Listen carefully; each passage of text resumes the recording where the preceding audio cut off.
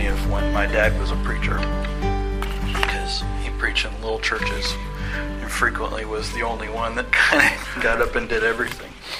I always kind of feel for that person. I'm just going to come out and say that I'm doing something different than I had intended to do.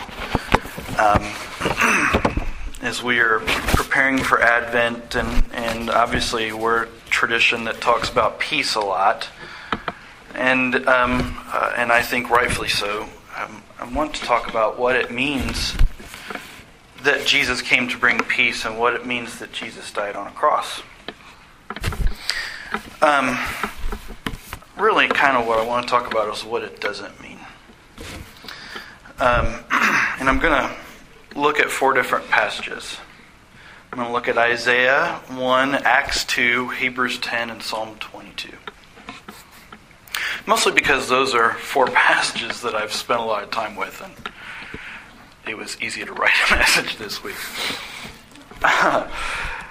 Growing up, I had a vision of God that was not very good, because I grew up hearing stories about a God that sounded kind of mean and cruel. And the way we told a lot of stories from the Old Testament, it wasn't hard for me to assume that that was the kind of God that we were supposed to fall in love with. I was always very confused by... I like animals. And I was always very confused by the fact that in the Old Testament, God required people to do animal sacrifices, such as the yearly atonement sacrifice. If you think about it, it was a very bloody practice. The high priest would have to kill an animal and take the blood and mix it with water and hyssop, and he would have to sprinkle himself, and then he would go into the Ark of the Covenant, and this would cleanse him. And then he would come out and do the same with the people, kill another animal and mix in the blood, and he would take his hyssop branch and sprinkle all of the people with it. And then he would go in and sprinkle the Ark of the Covenant with that. And the Ark of the Covenant was a symbol of God's presence there in the temple and among God's people. And, you know, I grew up being told, well, the problem was that was because God can't forgive people unless something gets punished. And so I had this image of God in my head that said, God is a guy who really needs to kill something, or else he just can't be as loving and kind and gracious as he wants me to be. Try as I might, I've never been able to justify needing to kill somebody, to kill another animal, to forgive somebody. And I never could understand. We call that big fancy theological word propitiation. In Christianity, a lot of times we sort of assume that Jesus' sacrifice is doing exactly the same thing. God couldn't forgive us until somebody got killed. And in this case, Jesus was the one that got killed. But it's confusing then to read the prophets, and I think Isaiah in chapter 1 kind of really opens this conversation up. I'm going to read in Isaiah chapter 1. But what you should probably understand is that as Isaiah, like many of the prophets, says the same thing over and over again. He says that God says, I don't need these sacrifices. I don't need it. I don't need them. Listen to what he says in chapter 1. I'm going to start in verse 1. The vision of Isaiah son of Amoz, which he saw concerning Judah and Jerusalem in the days of Uzziah, Jotham, Ahaz, and Hezekiah, kings of Judah. Hear, O heavens, and listen, O earth, for the Lord has spoken. I reared children and brought them up, but they have rebelled against me. The ox knows its owner, and the donkey its master's crib. But Israel does not know, my people do not understand. Ah, sinful nation, people laden with iniquity, offspring who do evil, children who deal corruptly, who have forsaken the Lord, who have despised the Holy One of Israel, who are utterly estranged. Why do you seek further beatings? Why do you continue to rebel? The whole head is sick and the whole heart faint. From the sole of the foot even to the head there is no soundness in it, but bruises and sores and bleeding wounds. They have not been drained or bound up or softened with oil. Your country lies desolate. Your cities are burned with fire. Your very presence, aliens devour your land. It is desolate as overthrown by foreigners, and daughter Zion is left like a booth in a vineyard, like a shelter in a cucumber field, like a besieged city. If the Lord of hosts had not left us a few survivors, we would have been like Sodom and become like Gomorrah. Hear the word of the Lord, you rulers of Sodom. Listen to the teaching of our God, you people of Gomorrah. What to me is the multitude of your sacrifices, says the Lord. I have had enough of burnt offerings of rams and the fat of fed beasts. I do not delight in the blood of bulls or of lambs or of goats. When you come to appear before me, who asked this from you? Trample my courts no more. Bringing offerings is futile. Incense is an abomination to me. New moon and Sabbaths and calling of convocation, I cannot endure solemn assemblies with iniquity. Your new moons and your appointed festivals, my soul hates. They have become a burden to me. I am weary of bearing them.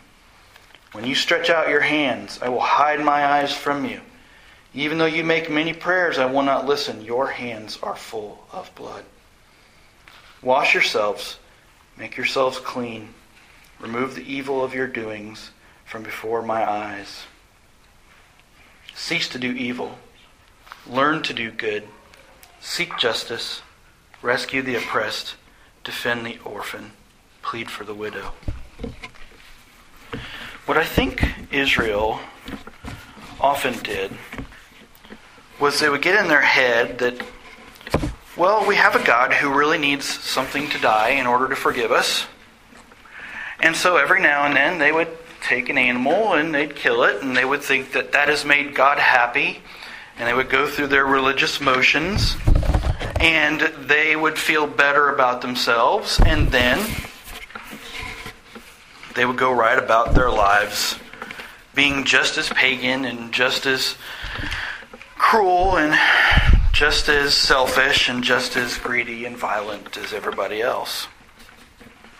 What we constantly see, and I think what Isaiah shows us, what we constantly see is that God wanted His people to be a different people. Not to be just a people who are just like every other people, but to care about those who are marginalized, to love people that the rest of the world doesn't really have value for. He wanted them to be a called out people, and they had these sacrifices for a reason, but it wasn't what they thought. As soon as Israel would fall into the thinking that said, well, we can do whatever we want, and we can be just as pagan as the rest of the world, just as so long as we give God some blood, then He'll be happy and then we can go right on with our lives. Which was a way of confusing God with a pagan God who needs blood to be appeased.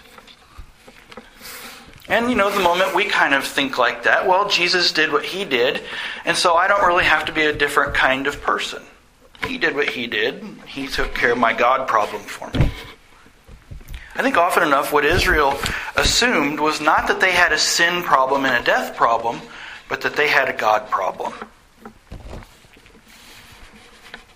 And the problem was that kind of thinking about sacrifice doesn't create a different people. It doesn't make them into a complete people or a whole people, because it doesn't have anything to do with this world. It's sort of an otherworldliness. Look, God's mad. We had this problem with God in heaven, and we have to get Him off our back. So let's kill this animal, and He'll be happy, and we can go back to doing whatever we want. And so in the end, what you have are people who are no different from the rest of the world, but are evil and greedy and violent, but also pretty self-righteous about the whole thing, because they've gone through the religious rigmarole and they feel like they've done a really good job. And God's happy with them because they're focused on what's going on in the mind of God instead of what's going on in their hearts and in their actions. And so their religion becomes a series of religious behaviors and rituals which don't really have a bearing on the world. Because they're focused on doing rituals to appease God. Again, in that kind of thinking, the problem isn't sin and death, the problem is God. And that kind of religion ends up being obsessed with doing the right things the right way so that we can get on with being just as worldly as we were before and not care about those who struggle. Well, some years ago I started asking myself, what about if those sacrifices weren't about appeasing God at all? What if what the prophets were telling us was true? That God never needed those sacrifices, but they had a different meaning entirely. This is why I want to go to Hebrews chapter 10. Hebrews chapter 10, I think, comes right out and says this. I'm going to start in verse 1. I'm not going to read very far. Hebrews chapter 10. The writer of Hebrews is trying to tell Jewish Christians not to go back to Judaism. He's saying Jesus is the fulfillment, or she's saying Jesus is the fulfillment of Judaism. Since the law was only a shadow of the good things to come and not the true form of these realities, it can never, by the same sacrifices that are continually offered year after year, make perfect, we should read complete, make complete those who approach. Otherwise, would they not have ceased being offered? Since the worshippers, cleansed once for all, would no longer have any consciousness of sin? The problem, according to the writer of Hebrews, was that we were conscious of sin. But in these sacrifices, there is a reminder of sin year after year. For it is impossible for the blood of bulls and goats to take away sins. Consequently, when Christ came into the world, he said, "Sacrifices and offerings you have not desired, but a body you have prepared for me. In burnt offerings and sin offerings you have taken no pleasure. Then I said, See, God, I have come to do your will, O God. In the scroll of the book it is written of me." When he said above, "You have neither desired nor taken pleasure in sacrifices and offerings and burnt offerings and sin offerings, though these are offered according to the law," then he added, "See, I have come to do your will." He abolishes the first in order to establish the second. And it is by God's will that we have been sanctified through the offering of the body of Jesus once for all. Those sacrifices, according to the writer of Hebrews, were an annual reminder of sins. In other words, God didn't tell Israel to do them because God needed them to do them in order to forgive them, but he was trying to remind them of their sin. He was trying to associate sin as a lifestyle of death. And so, in the atonement sacrifice, when the priest would sprinkle the people and put the blood on the people, the priest was saying, look, it's affected all of us. And what does it mean that the priest goes in and sprinkles the Ark of the Covenant with the same blood? That it has affected God too.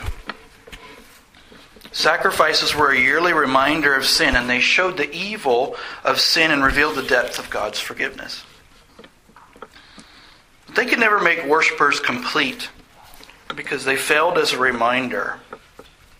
The people didn't internalize the law. It didn't change them, which is why the writer of Hebrews goes on to say that God wants to write his laws on our hearts.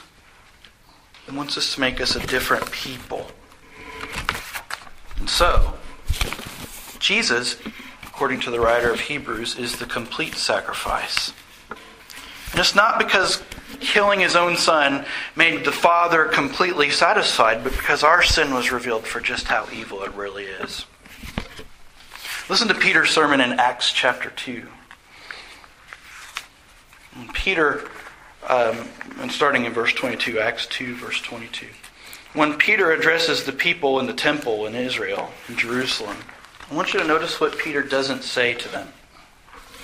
Peter's not going to say, okay, folks, here's the problem. You're all sinners, and those old sacrifices aren't cutting it. The good news is God kills Jesus, and so now he feels better. Listen to what he says. You that are Israelites, listen to what I have to say. Jesus of Nazareth, a man attested to you by God with deeds of power, wonders, and signs that God did through him among you, as you yourselves know. This man, handed over to you according to the definite plan and knowledge of God, you crucified and killed by the hands of those outside the law. But God raised him up, having freed him from death, because it was impossible for him to be held by its power. For David says concerning him, I saw the Lord always before me, for he is at my right hand, so that I will not be shaken. Therefore my heart was glad, and my tongue rejoiced. Moreover, my flesh will live in hope. For you will not abandon my soul to Hades, or let your Holy One experience corruption. You have made known to me the ways of life. You will make me full of gladness with your presence. Peter doesn't say you needed Jesus to die for you. He says you killed the Son of God and you shouldn't have. But God raised him. It wasn't about satisfying some need to punish. It wasn't God's violence that necessitated Jesus' sacrifice. I grew up being told my whole life that God needed Jesus to die so that we could be forgiven. And yet when the apostles tell the story of Jesus' death, it isn't God that kills Jesus. It's evil people that killed Jesus. It wasn't God that necessitated Jesus' sacrifice. Instead, it was our sin and our violence that killed God. God was on the cross. And people killed him because he said it wasn't enough just to follow a bunch of religious rules and religious rigmarole. You need to be like me. You need to follow me. Let go of power and status and money and care about one another more than you care about yourselves. God was the one on the cross, identifying with those who suffer injustice. And he was showing us that when we do evil, we do injustice to people, we participate in the very same thing, the very same injustice that was done to the Son of God. You killed him. You killed the Son of God. But God raised him. Now turn and follow him and be baptized, Peter said. In other words, the Jewish people didn't look at it the way I sort of was raised to look at it. It wasn't that there was an angry God who needed to punish me. Instead, there was a God who came to bring peace and love, and I responded with violence. Just the same way I've responded with violence to other people that I should have shown love to. Jesus came to write the law on our hearts so that we would be a different people, a peaceful people, people who care about other people, people who follow Jesus and look like Jesus. And anytime our religion or our religious practices become more important than the people God wants us to love, then we're practicing a sort of pagan religion and not Christianity. I want to close with a final point. I'm going to go to Psalm 22 to make it. This is my favorite psalm. There's a moment on the cross when Jesus cries out to the Father, Eloi, Eloi, lema sabachthani. My God, why have you forsaken me? And I've been told that that's the moment when God's anger rested on Jesus and he had to turn his... I used to sing a song. We used to sing a song in my old church. The Father turned his face away from the Son. Well, Jesus was quoting Psalm 22. And whenever you read in the New Testament quoting a single verse of the Old Testament, you should probably understand that the writer or the speaker is wanting to refer to the entire section. I want you to listen to what the writer of Psalm 22, what David said. David is going through something terrible. He feels forsaken by God. Listen to what he says. My God, why have you forsaken me? Why are you so far from helping me, from the words of my groaning? Oh my God, I cry out by day, but you do not answer, and by night, but find no rest. You ever been there where you're so hurt, you're so anxious, you're so worried, somebody's come against you so hard, and you just cry out because you feel like God's not really even there? Have you ever been so hurt that you've thought, where is God? Well, that's what David is asking. Yet you are holy, enthroned on the praises of Israel. In you our ancestors trusted. They trusted and you delivered them.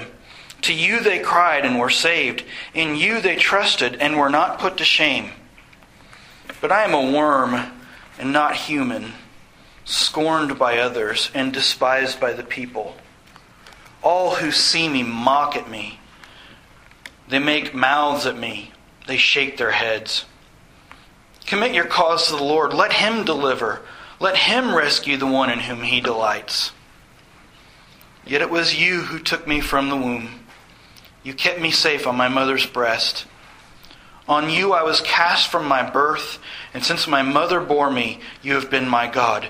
Do not be far from me, for trouble is near, and there is no one to help. Many bulls encircle me. Strong bulls of Bashan surround me. They open wide their mouths at me like a ravening and roaring lion. I am poured out like water, and all my bones are out of joint. My heart is like wax. It is melted within my breast. My mouth is dried up like a potsherd, and my tongue sticks to my jaws. You lay me in the dust of death. For dogs are all around me. A company of evildoers encircles me. My hands and my feet have shriveled. I can count all my bones. They stare and gloat over me. They divide my clothes among themselves, and for my clothing they cast lots. But you, O Lord, do not be far away. O my help, come quickly to my aid. Deliver my soul from the sword, my life from the power of the dog. Save me from the mouth of the lion. From the horns of the wild oxen you have rescued me. I will tell of your name to my brothers and sisters. In the midst of the congregation I will praise you. You who fear the Lord, praise Him. And you offspring of Jacob, glorify Him. Stand in awe of Him, all you offspring of Israel. For He did not despise or abhor the affliction of the afflicted. He did not hide His face from me, but heard when I cried to Him. From you comes my praise in the great congregation. My vows I will pay before those who fear Him. The poor shall eat and be satisfied. Those who seek Him shall praise the Lord. May your hearts live forever. All the ends of the earth shall remember and turn to the Lord, and all the families of the nations shall worship before Him. For dominion belongs to the Lord, and He rules over the nations. To Him indeed shall all who sleep in the earth bow down. Before Him shall bow all who go down to the dust, and I shall live for Him. Posterity will serve Him. Future generations will be told about the Lord, and proclaim His deliverance to a people yet unborn, saying that He has done it.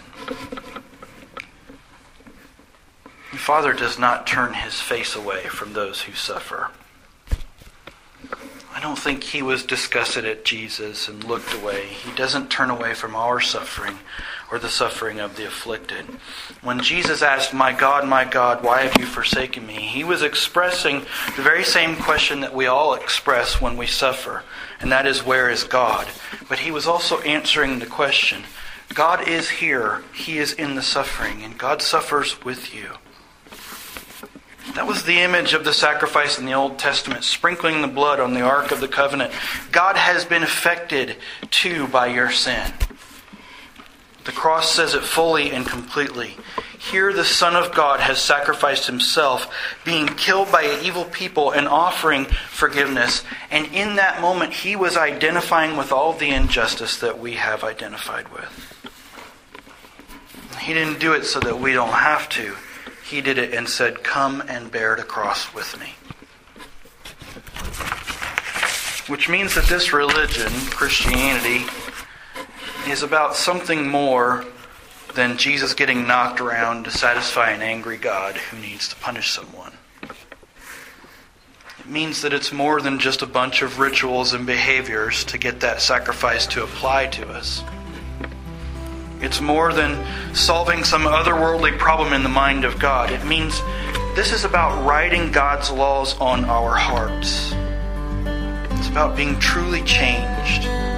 It's about being a people who care more about others than we care about ourselves. It's about dying on a cross with Jesus.